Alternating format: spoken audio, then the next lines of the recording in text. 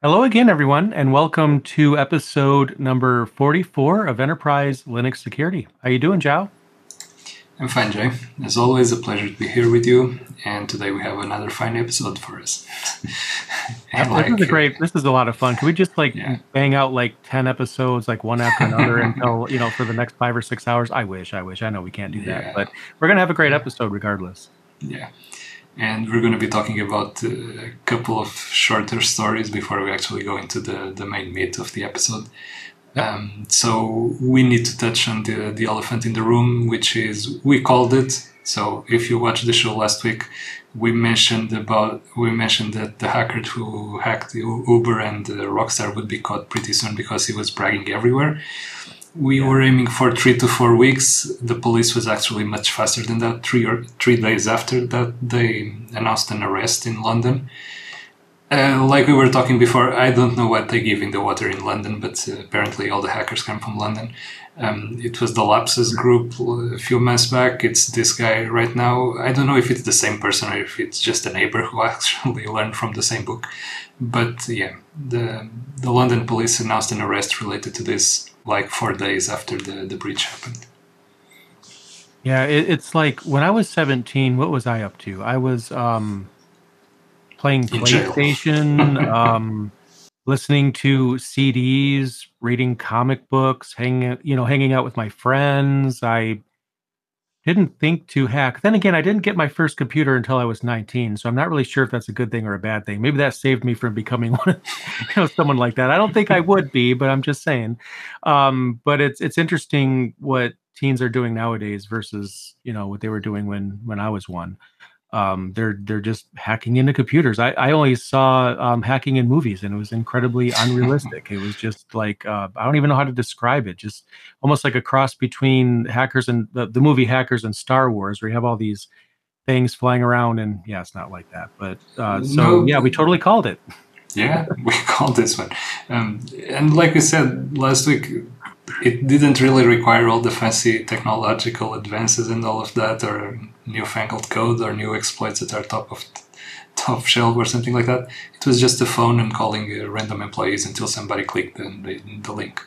So, yeah. Right. Yeah, and that's often what hacking is nowadays. Not to say that there's, no such thing as really advanced hacks. Obviously, it happens, but more commonly, it's a little on the boring side, which boring can be good, especially in IT. But in real life, not everything is as exciting as it is in Hollywood. And in this case, yeah, we called it. The individual was not named.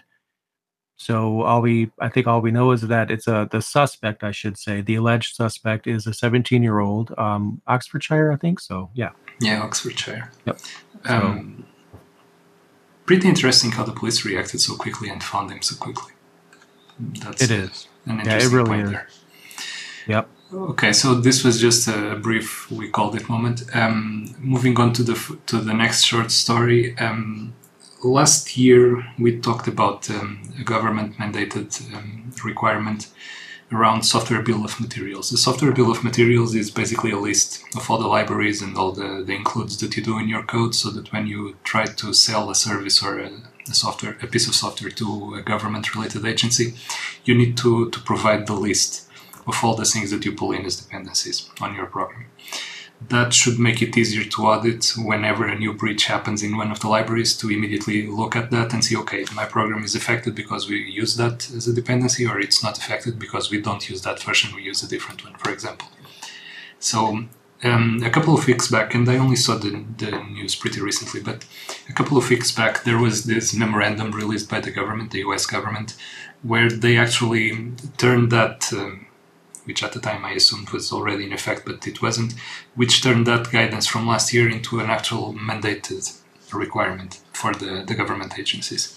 So if you're interested if your company is interested in doing any type of business with the federal government, federal agencies, basically any level of government, you will have to provide, in addition to that software bill of material, you will have to provide something called an attestation certificate, which is basically a document that you can create in your own company that says, okay, this is how we create software. We follow these steps. We use these tools, these libraries. This is the process that we use to create the binaries, to create the code. And we, as you can see, we comply with all the security requirements and all of that. Of course, this is not just based on trust. You don't just blindly say that and then everything is right. There are some provisions that deal with external audits and all of that to make sure that you're actually telling the truth when you say that.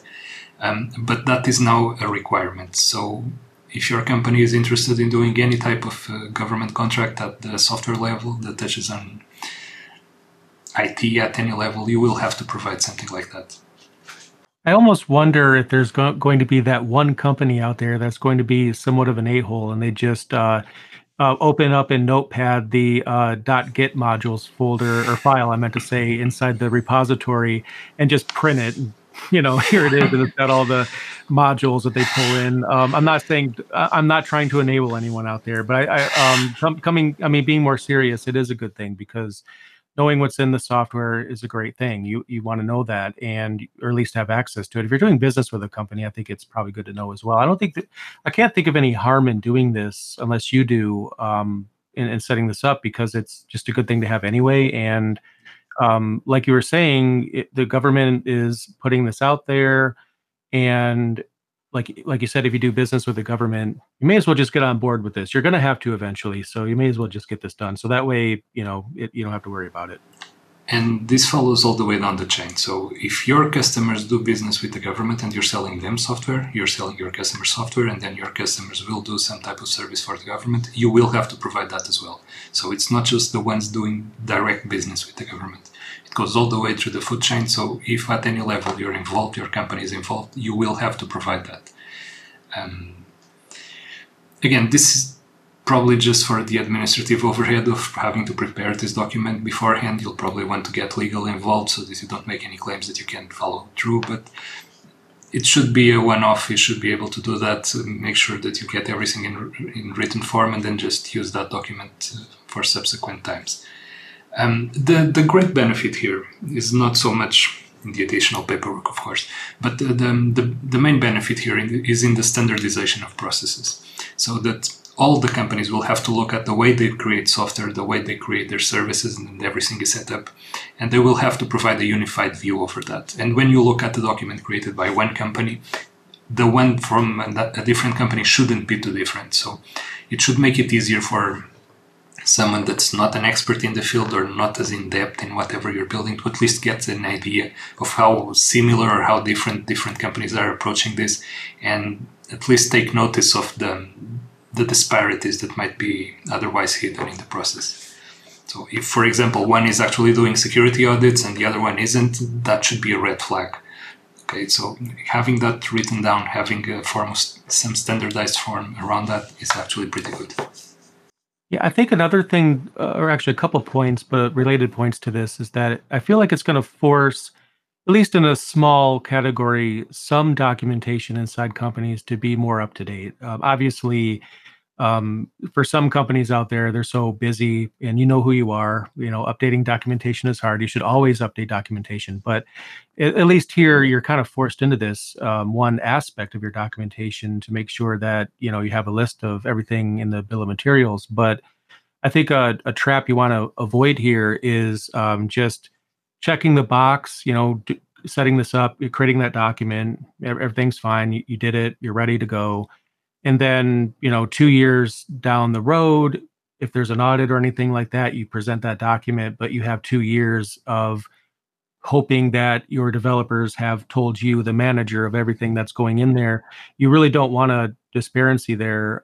You do need to know when something's added, because in my mind, it's often the case that a new library might be used. Maybe a developer sees something like, hey, maybe if we use this, it's going to make the application run faster, or maybe we'll use another tool for testing, for unit testing or whatever. So new components are injected into this quite regularly, unless you're one of those companies where your software is pretty much on maintenance mode, which I would be interested to see the statistics. I don't think that's going to be very many of you out there. So, if something new is added, you're going to have to make sure that's also added to that documentation. I actually don't think that holds true for the whole development process. There is a lot of variance when you're starting the project, when you're looking into new libraries, new ways to do things that you want to do with your program, and you're not yet set in stone on exactly which ones you're going to use. So you might try one and another and another and a different version.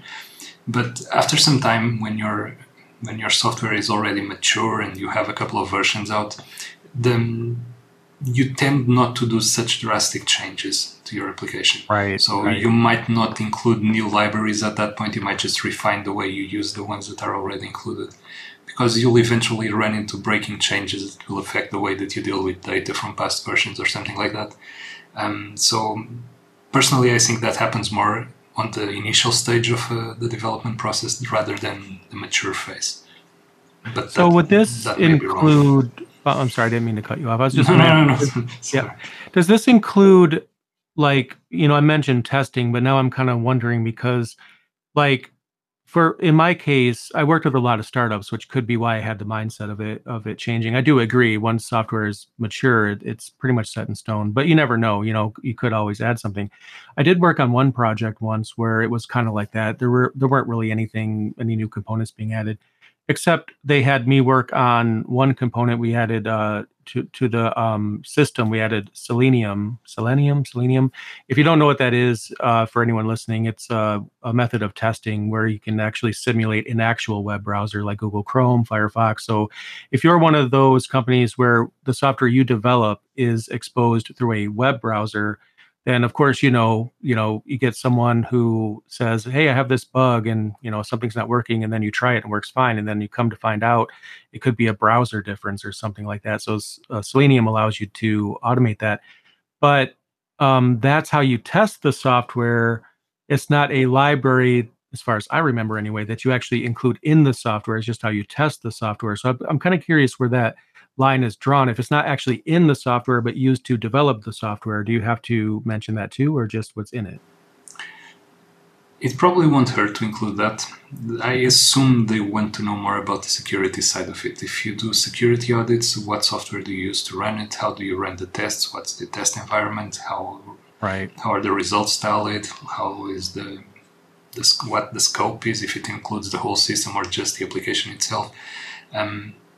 I believe it's more focused on the security side of it, but this is just my reading of it. This is legalese.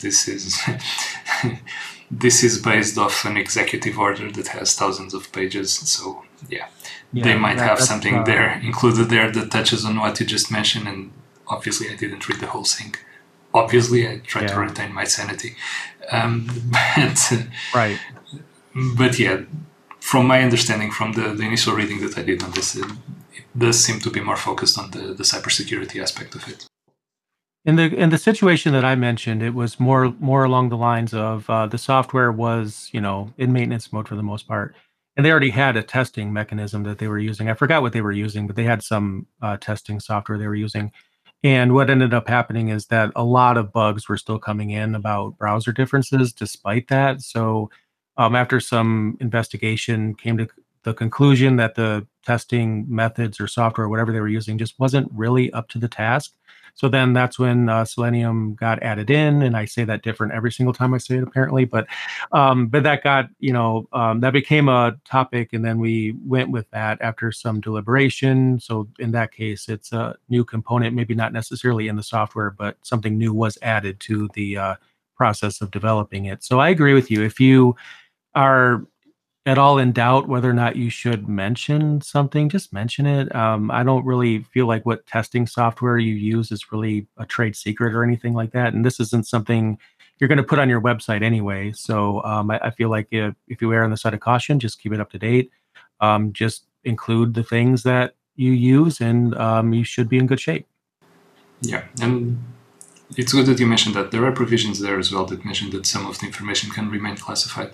So some of the information that you describe in that document that you might not want to be made public can remain not public. So, yeah.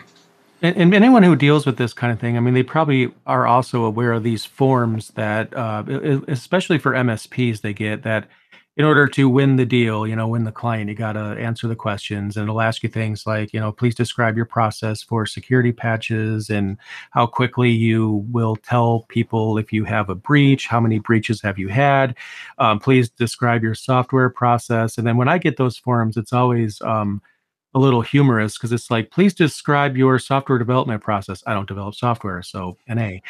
Please describe your process. I don't develop. It's like I'm a media company, right?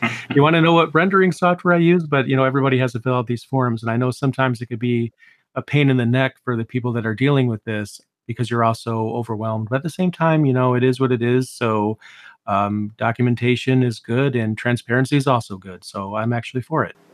Yeah. So the reason I brought this up in the podcast is that this will inevitably affect all the enterprises and all the companies wherever they are located in the world, because as long as the US makes this a federal mandate, the companies don't just do business in the US, so they will have that document available if they are doing business elsewhere in the world. So yeah. Yep. After some time, every single company will have something like this in place. So if your clients have been asking you recently for this bill of materials and you have no idea what they're talking about or why so many of your clients are asking about this all of a sudden, well, now you know, because that's why you're getting these. So I know there's some MSPs out there that might be listening to this, or people from MSPs, and they're like, why am I getting all these requests for a bill of materials? Well, here you go. Now you know why. So fun times. So, moving on to your topic of choice today. Yeah, and it's a topic that we kind of talked about a bit before we hit the record button, but we might have spent 45 seconds or something, because I don't want to have too much of a spoiler. Sometimes it's fun when I don't even know the way the conversation is going to go. And when we talked about it, it kind of seemed like maybe there's a lot more to it than I thought off the top of my head. But the subject in particular, if you missed the title, is around the claim that might be less relevant now, but has been a claim for a long time. When people ask, why isn't Linux more of a target? Is it because Linux is more secure than Windows? Is that why it sees fewer malwares out there? And then usually the common rebuttal is that, Linux is less of a target. Everyone's running Windows, so of course that's what they're going to go after.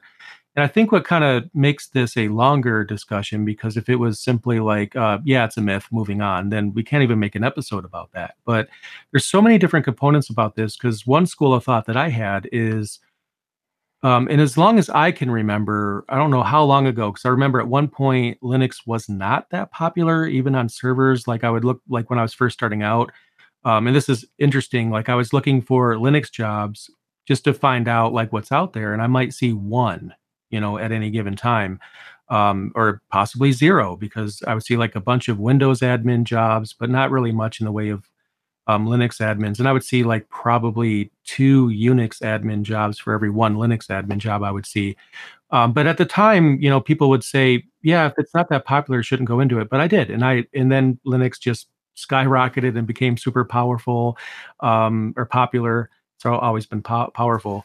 And it's taken over the server market, because last I checked, it was 70-something% of the servers out there are running Linux. So that's been the case for quite a while. I just don't remember how long, but it's been that way for quite a while. And so what that means to me is that Linux has been a big target for a long time. So when people make the claim that, Linux is less of a target, it's just not as frequent, I'm like, well, Linux is actually the most deployed operating system in history. I mean, your TV, your IoT things, your Linux servers, Linux is everywhere. So it's actually a huge topic. But before we hit the record button, we started to kind of dissect it a little bit, and it's not quite that simple, is it? Yeah, there are so many layers to this, and you forget the most used platform for Linux, which is your phone. Android has an installed user base in the billions, and that's Linux under the hood. I keep forgetting that, not because I don't know that that's true. I just have this very biased opinion. I'm going to be completely honest about this, that I don't consider Android Linux, even though it absolutely is. It's a fact. It's Linux. The Linux kernel is absolutely a part of it. But Android is kind of like this platform where they obscure everything. So now their version of Linux, you could argue, isn't quite the same thing with all the modifications that they've made, although it is the same thing. It's complicated. But then you also Android users get into this situation where Android on a Samsung isn't quite the same thing as on a reference Google Pixel device, for example, and they look completely different. So there's all this fragmentation. But you're absolutely right. I mean, that's a absolutely huge vector for this, and that's ginormous, actually. Yeah. And you were mentioning the 70% on servers on the high performance computing on the top 500 computers. It's much, much higher than that. It's in the high 90s that are running Linux. But again, there are so many layers to this. The type of target is different. When you're targeting servers with malware, with some kind of attack, and when you're targeting desktop computers running Windows, your target profile will be different. In one, you might be looking for more valuable data, large amounts of valuable data, or some critical service or something like that. On Windows, you're just interested in targeting the highest number of users that you can. You want to spread your malware as far as possible, as widely as possible, to get the most revenue back. So if you're deploying ransomware, you don't want to affect just one system. You don't want to attack just one server to deploy ransomware. You want to deploy it on hundreds of thousands of user machines, and maybe some of them will pay you. It's a matter of numbers there. And that's actually one of the aspects where the number of deployed systems matters. And you have much more desktop systems than you have servers, even though the percentage on servers is higher for Linux. So it's all a matter of crunching the numbers. And that's why the malwares are different for one and the other. That's why you don't see exactly the same types of malware affecting one of the other. So, yeah. Yeah, that's a great point. And I do feel at one time, Windows was a lot easier to infect because I remember back in the Windows XP days, I thought it was Service Pack 2 that was the first one that had a firewall built in, unless it was a version of Windows 2000, because I know Windows 2000 was supported in parallel back then. So I remember when Windows XP was the latest and greatest for Windows users, there was in the news, seemingly every month, there was something being discussed about, some kind of worm going around that were impacting those systems. And I'm not saying that doesn't happen now, but it does seem like, I got to call it like I see it. I think Windows has made a lot of improvements compared to how they've been. Doesn't mean they're perfect either, but it is what it is. But then as the industry changes, so too do the threat actors that are creating these malwares, to your point, because, as the world changes, the threat actors change and the security professionals also change to keep up with them. So it's like this ecosystem almost. And then it's the way that the operating systems have evolved. Linux from the get-go had this separation between privileged and unprivileged users that was actually very clearly defined, and you had to clearly move from one to the other to actually deploy software, to install updates and all of that. On Windows, the user was the administrator.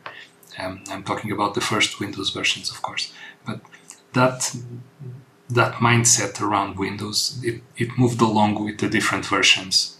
So again, it wasn't something that just stayed the same on the original versions and was improved on the next one. So, yeah. Yeah, we go from Windows XP, which had a lot of vulnerabilities in the news at the time. Then we go right into Windows Vista, and it gets lower because everyone's too busy trying to keep their computers running long enough to get malware. Of course, I had to just put that joke out there because Windows Vista, right?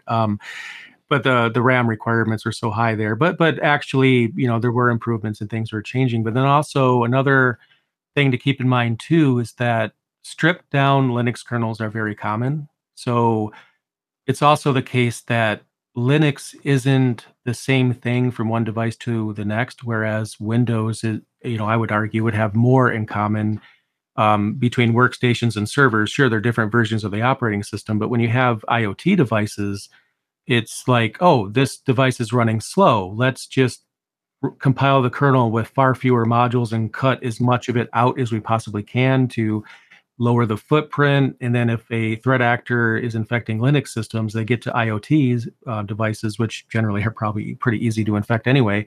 But maybe they might run into a situation where the module or whatever it is they're trying to infect is just not present because of the footprint. And then the Linux kernel is going to be different from one device to the next. So I could understand that's also a bit hard to navigate for some threat actors too, because that's just a lot to peel away, as they dive in. Yeah, absolutely. Even though we call it Linux, that's run, and it's running on IoT, it's running on your Raspberry Pi, it's running on your mainframe, if mainframes were still a thing.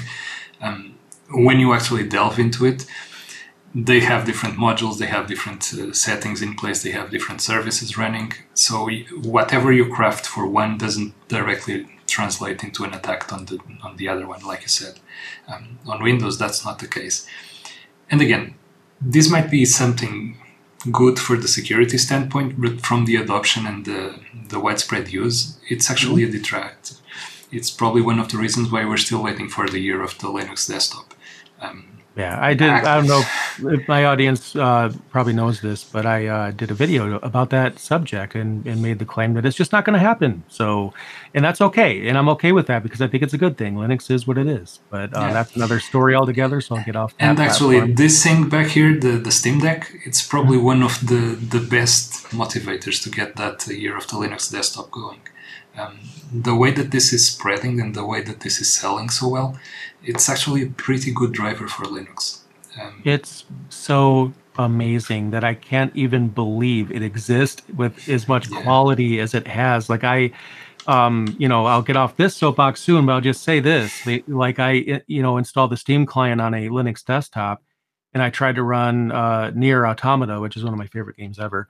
And it barely runs at all. It like the frame rate is super low. It's like a clip show. It's like it almost looks like the Myst version where you have static images that just kind of like, here's a still image, then it moves to another image. And that's what the game is like. But that's not what Nier Automata is. It's an action game, action RPG. Just doesn't work for me on Linux. But on the Steam Deck, it works fine. It's like, what? Like, it's perfect. It works. Like, what did you guys do? So yeah, to your point, I mean, you could even argue that considering there is a desktop mode on the Steam Deck, if Steam Deck does get super popular even more than it already is, then maybe I might be proven wrong about the year of the Linux desktop. You never know. Yeah, and at the same time, it provides a stable platform for your attacks. So if you're trying to attack Linux, this is a pretty good distribution to go after because it's so widely spread. Not everybody, but lots of people are using it. So it gets the same exposure as Windows systems. There are obviously not as many Steam Decks as Windows systems. That's not the claim I'm making. But right. the fact that it's a standard, that it's the same on all the Steam Decks, it makes it more of a juicy target than random distribution X and then random distribution Y that has different packages and different network management tools and different services running. Having the same target, it's better for an attacker so that you don't have to craft 20 different tools to get the same result. So, yeah, it's both a positive and a negative at the same time. Then also you have to define the year of the Linux desktop. And I feel like that definition could be different from one person to the next. Like somebody might think of it as when Linux becomes the dominant operating system. I think that's probably going to be the most popular opinion about what that means. But then someone could make the claim that the year of the Linux desktop is when it's on equal ground compared to Mac and Windows. And actually, that's the world that I would like when you have the, 3 operating systems that are primary and you have to pick one, but then the competition between them might result in some great features. But yeah, that'll be a different discussion altogether if that happens. If we do an episode about, Linux desktop malware that is taking over or something and it's everywhere, then we can reference this episode when we were talking about it, I guess. Yeah. On the server side of things, it's not that it's less of a target, it's more of a specialized target, more of a specific target, so that you're not so much trying to get all the Linux servers, you identify the ones that you want to get in and you go after just those specific servers. You might try to first understand where the critical data is stored, where the critical services are housed, and those are the systems that you're going to go after. You won't target the other 800 systems that are running Linux as well. So it's not that it's less of a target, it's more of a specialized target. Right. And I feel like if a day ever comes that someone creates a worm or something that spreads easy that infects, many Linux systems out there and brings them to their knees, I feel like we're going to find out real quick, if you didn't already know how important Linux is. If that day ever comes and then servers are dropping left and right or something, that would be like a very, very bad time period. But you are right. I mean, there's just different distributions and different, quirks or differences from one server to the next. Whereas with Windows Server, it's like, are you running which version of Windows Server are they running? Oh, yeah, they're running this version, and so too are a bunch of other people. And it's generally, although yeah, you could choose what to install on your Windows Server. Under the hood, it's the same thing, pretty much. So there is a lot of complexity here, but I also kind of feel like as much as it might be harder to attack all Linux servers, I do kind of feel like it's a target that is at least discussed, because that would have a very big footprint if they were able to make that kind of thing happen. And obviously, I'm not trying to encourage anyone to do this, but um, when they say it's less of a target, it's in my mind false. It is absolutely a huge target, but an easy target, that's another story altogether. So it might be a great target, but maybe too great of a target at times. This actually touches on a different topic. I know we've mentioned this before and you don't agree with my view on this, but the fact that the Linux kernel is open source makes it actually exposes the Linux kernel to all the risks associated with open source. When you have the source readily available, it's not just readily available for the developers and the ones that want to add features or look for bugs in there. It's also readily available for the malware actors. So take, for example, curl. It's an open source project, a downloader, very widely used, has been around for over 20 years, 25 years or something like that. Everybody uses that. It's on the Mars, one of the Mars rovers for sending images back to Earth. And it doesn't matter exactly which vulnerability it was, but last year there was a vulnerability found in in a part of curl's code that had been in the code for 20 years. It had been included in a commit from 2001 or 2002. It doesn't matter the exact date. It had been there for over 20 years. So it begs the question, who was looking at the code during those 20 years? It's very hard to be the first to do something, to be the first in all of mankind to have seen that mistake. Sure, someone will eventually be the first to discover a security issue and file a CVE and get his name on the CVE sheet and all of that. If you're a threat actor, you want to find those bugs before anybody else, and you will never report them. So in those 20 years that the bug was present, and it wasn't something very complex, it was actually something that could be easily, or as easy as possible when you're talking about looking at code, it was something that was discoverable. So if you tell me that in 20 years, in a piece of software that's as popular as curl, no one had found that bug, I find that very hard to believe. Yep.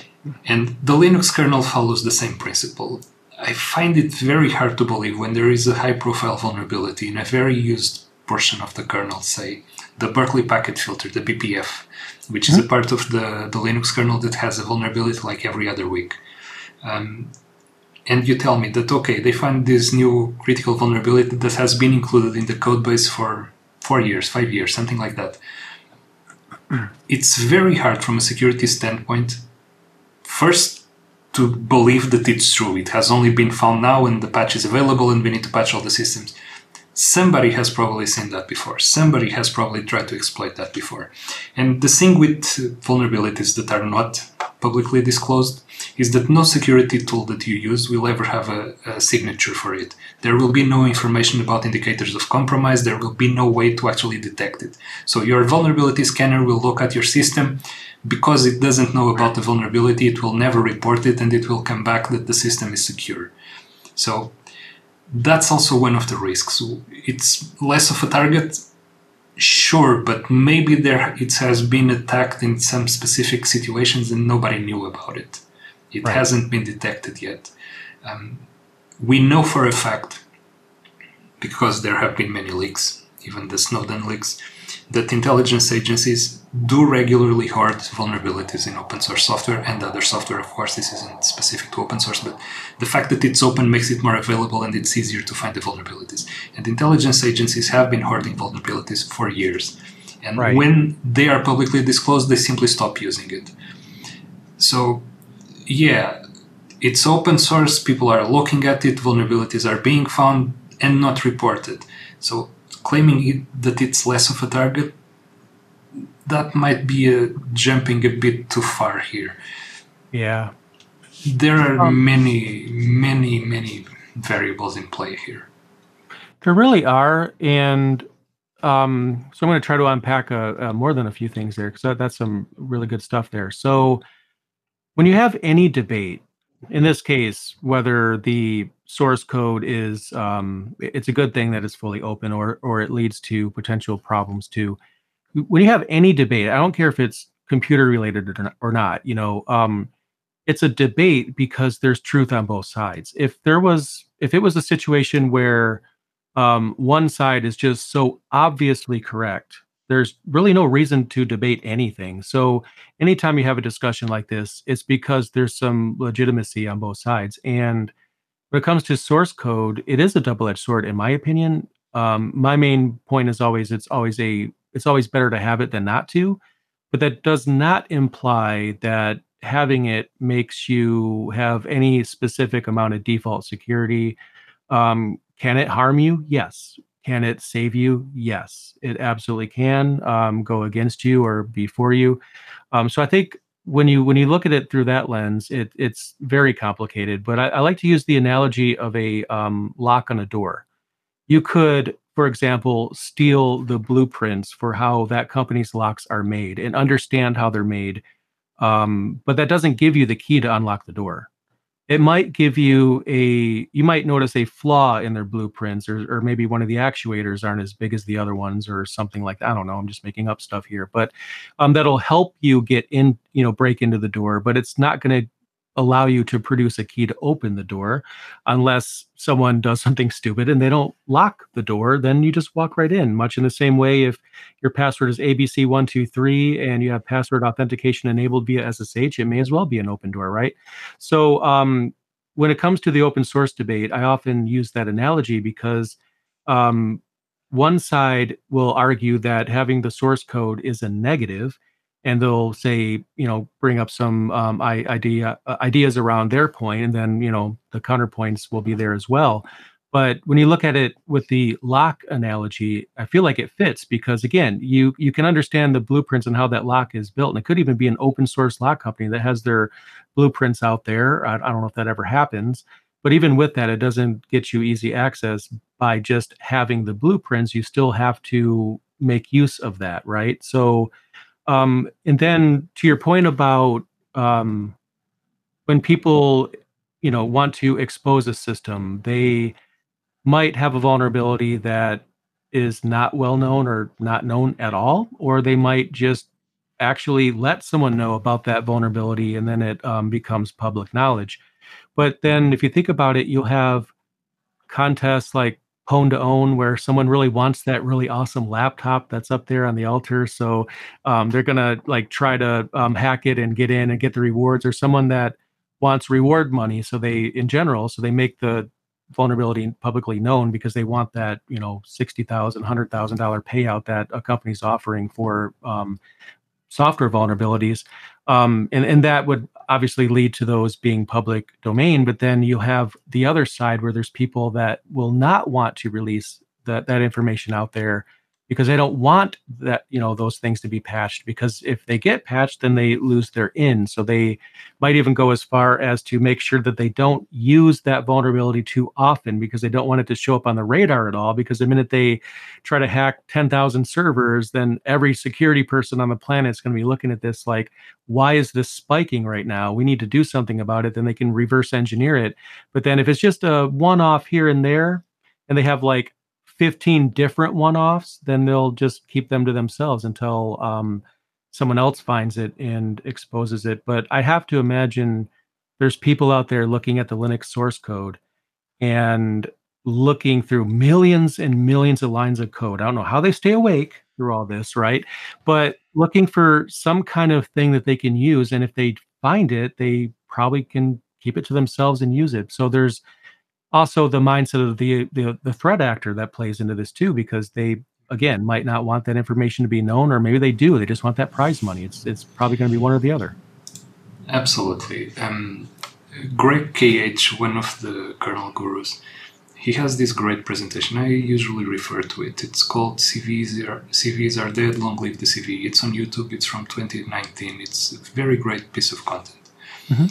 In there, he explains that the kernel security team fixes security issues every single week. They never announce it. They don't publish CVs around it, but you should always take the new version of the kernel because it includes security fixes. And that's great. You should always update. You should always be on the latest version. We say that every single week. Patching is your number one tool to defend against this type of things. Right.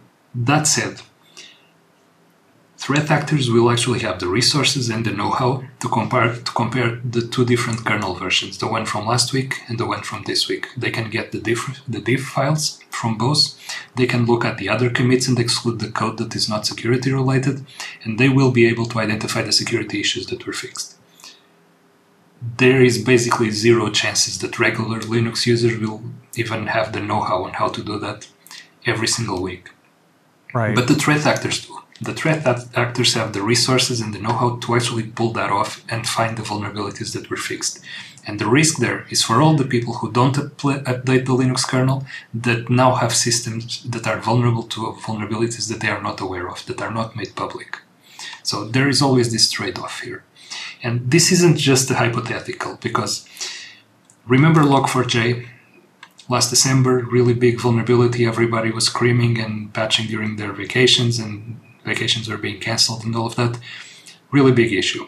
Cloudflare, a couple of weeks after that, released some information about it.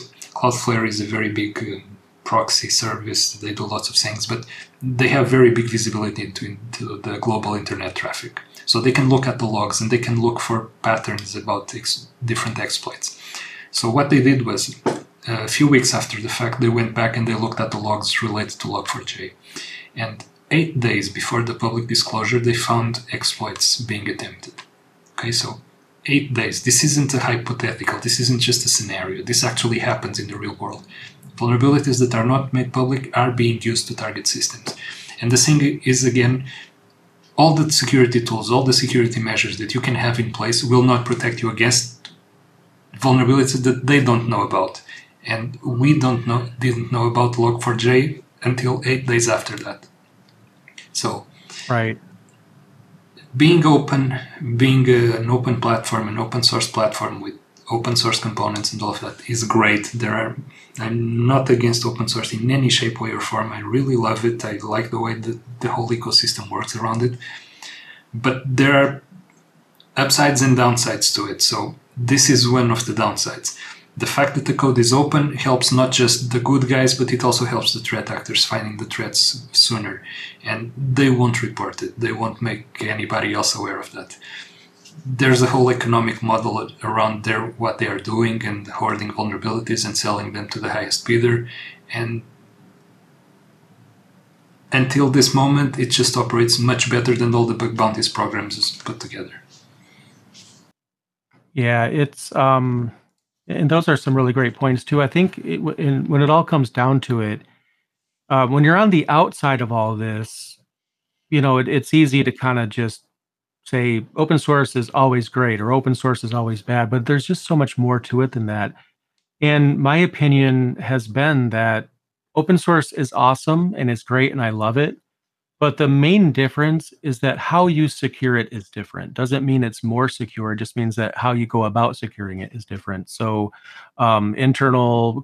companies internally will maybe go through and do whatever tests they do with their proprietary software and source code to secure it.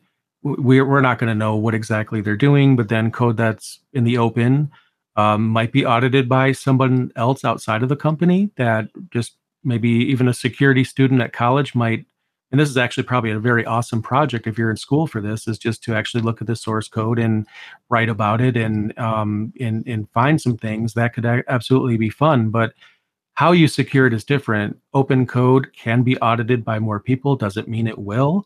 I've seen many projects out there, and I can't remember the name of it, but I was looking for something the other day that I used, years ago. And then when I found it, I'm like, oh, it hasn't been updated in like 6 years. It's open source, right? It's great. It's not secure because, God knows what kind of vulnerabilities are in that code. It hasn't even been touched in that amount of time, and it doesn't have, and it never had the exposure or the popularity to be a target for an auditor to even want to spend 5 minutes with it. So there's that too. And then on GitHub, you have like, I don't know how many projects that are open and the code is there, and the might be updated and secure. It might be legacy and just someone forgot about it and just left their account open and went off to other things. And now that code is out there. And you just have to be mindful of the practical difference for your company and make that decision for your company. I feel you're going to, when you look at it, probably enjoy the fact that it can be audited more, and you have more, visibility into how it works.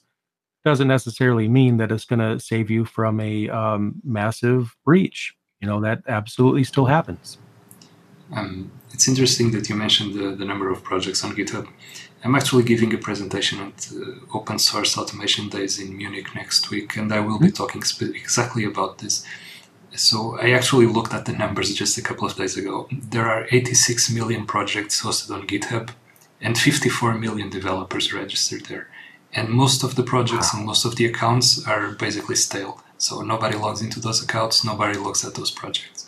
And I just predicted that as being the case just based on what I've seen personally, which you could argue is just the ones that I happen to look at, but it actually seems like that confirms everything I thought.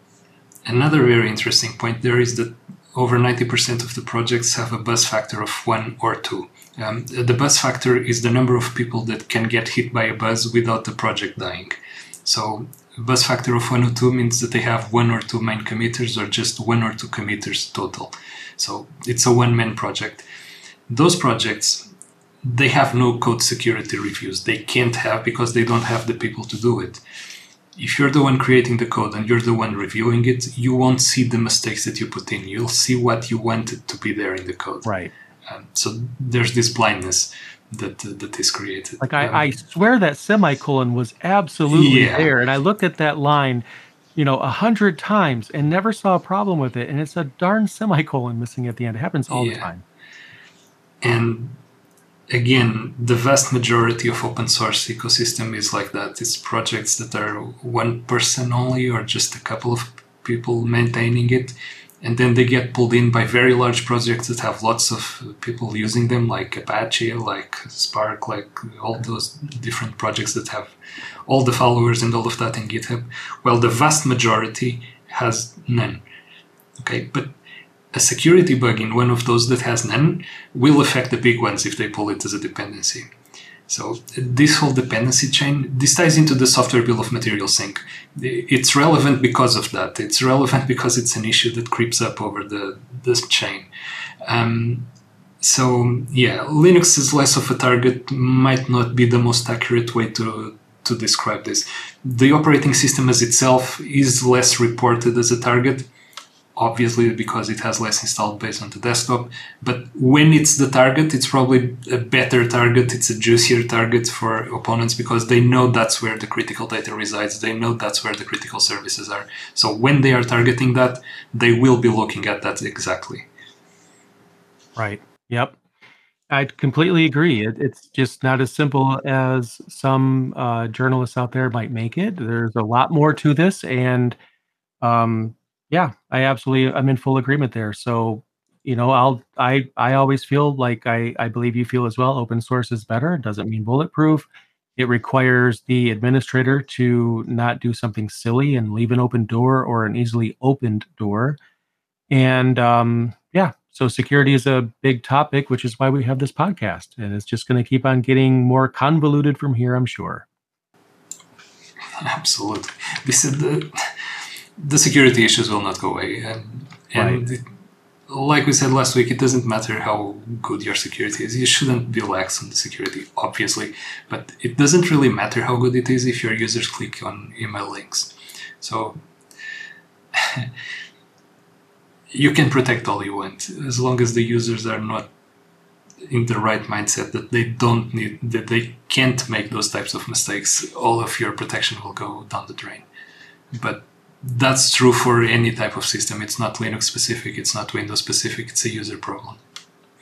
Yeah, and I've read, and I might be butchering this quote, but I read this book called Demon, which is a two-part novel. It's actually not recent. It was a story about a Unix daemon that takes over the government. It's great. But then and one of the things that in that book that I liked is that it's realistic with how they describe, what the hackers are doing. Yeah, they'll talk about somebody executing a SQL injection, for example.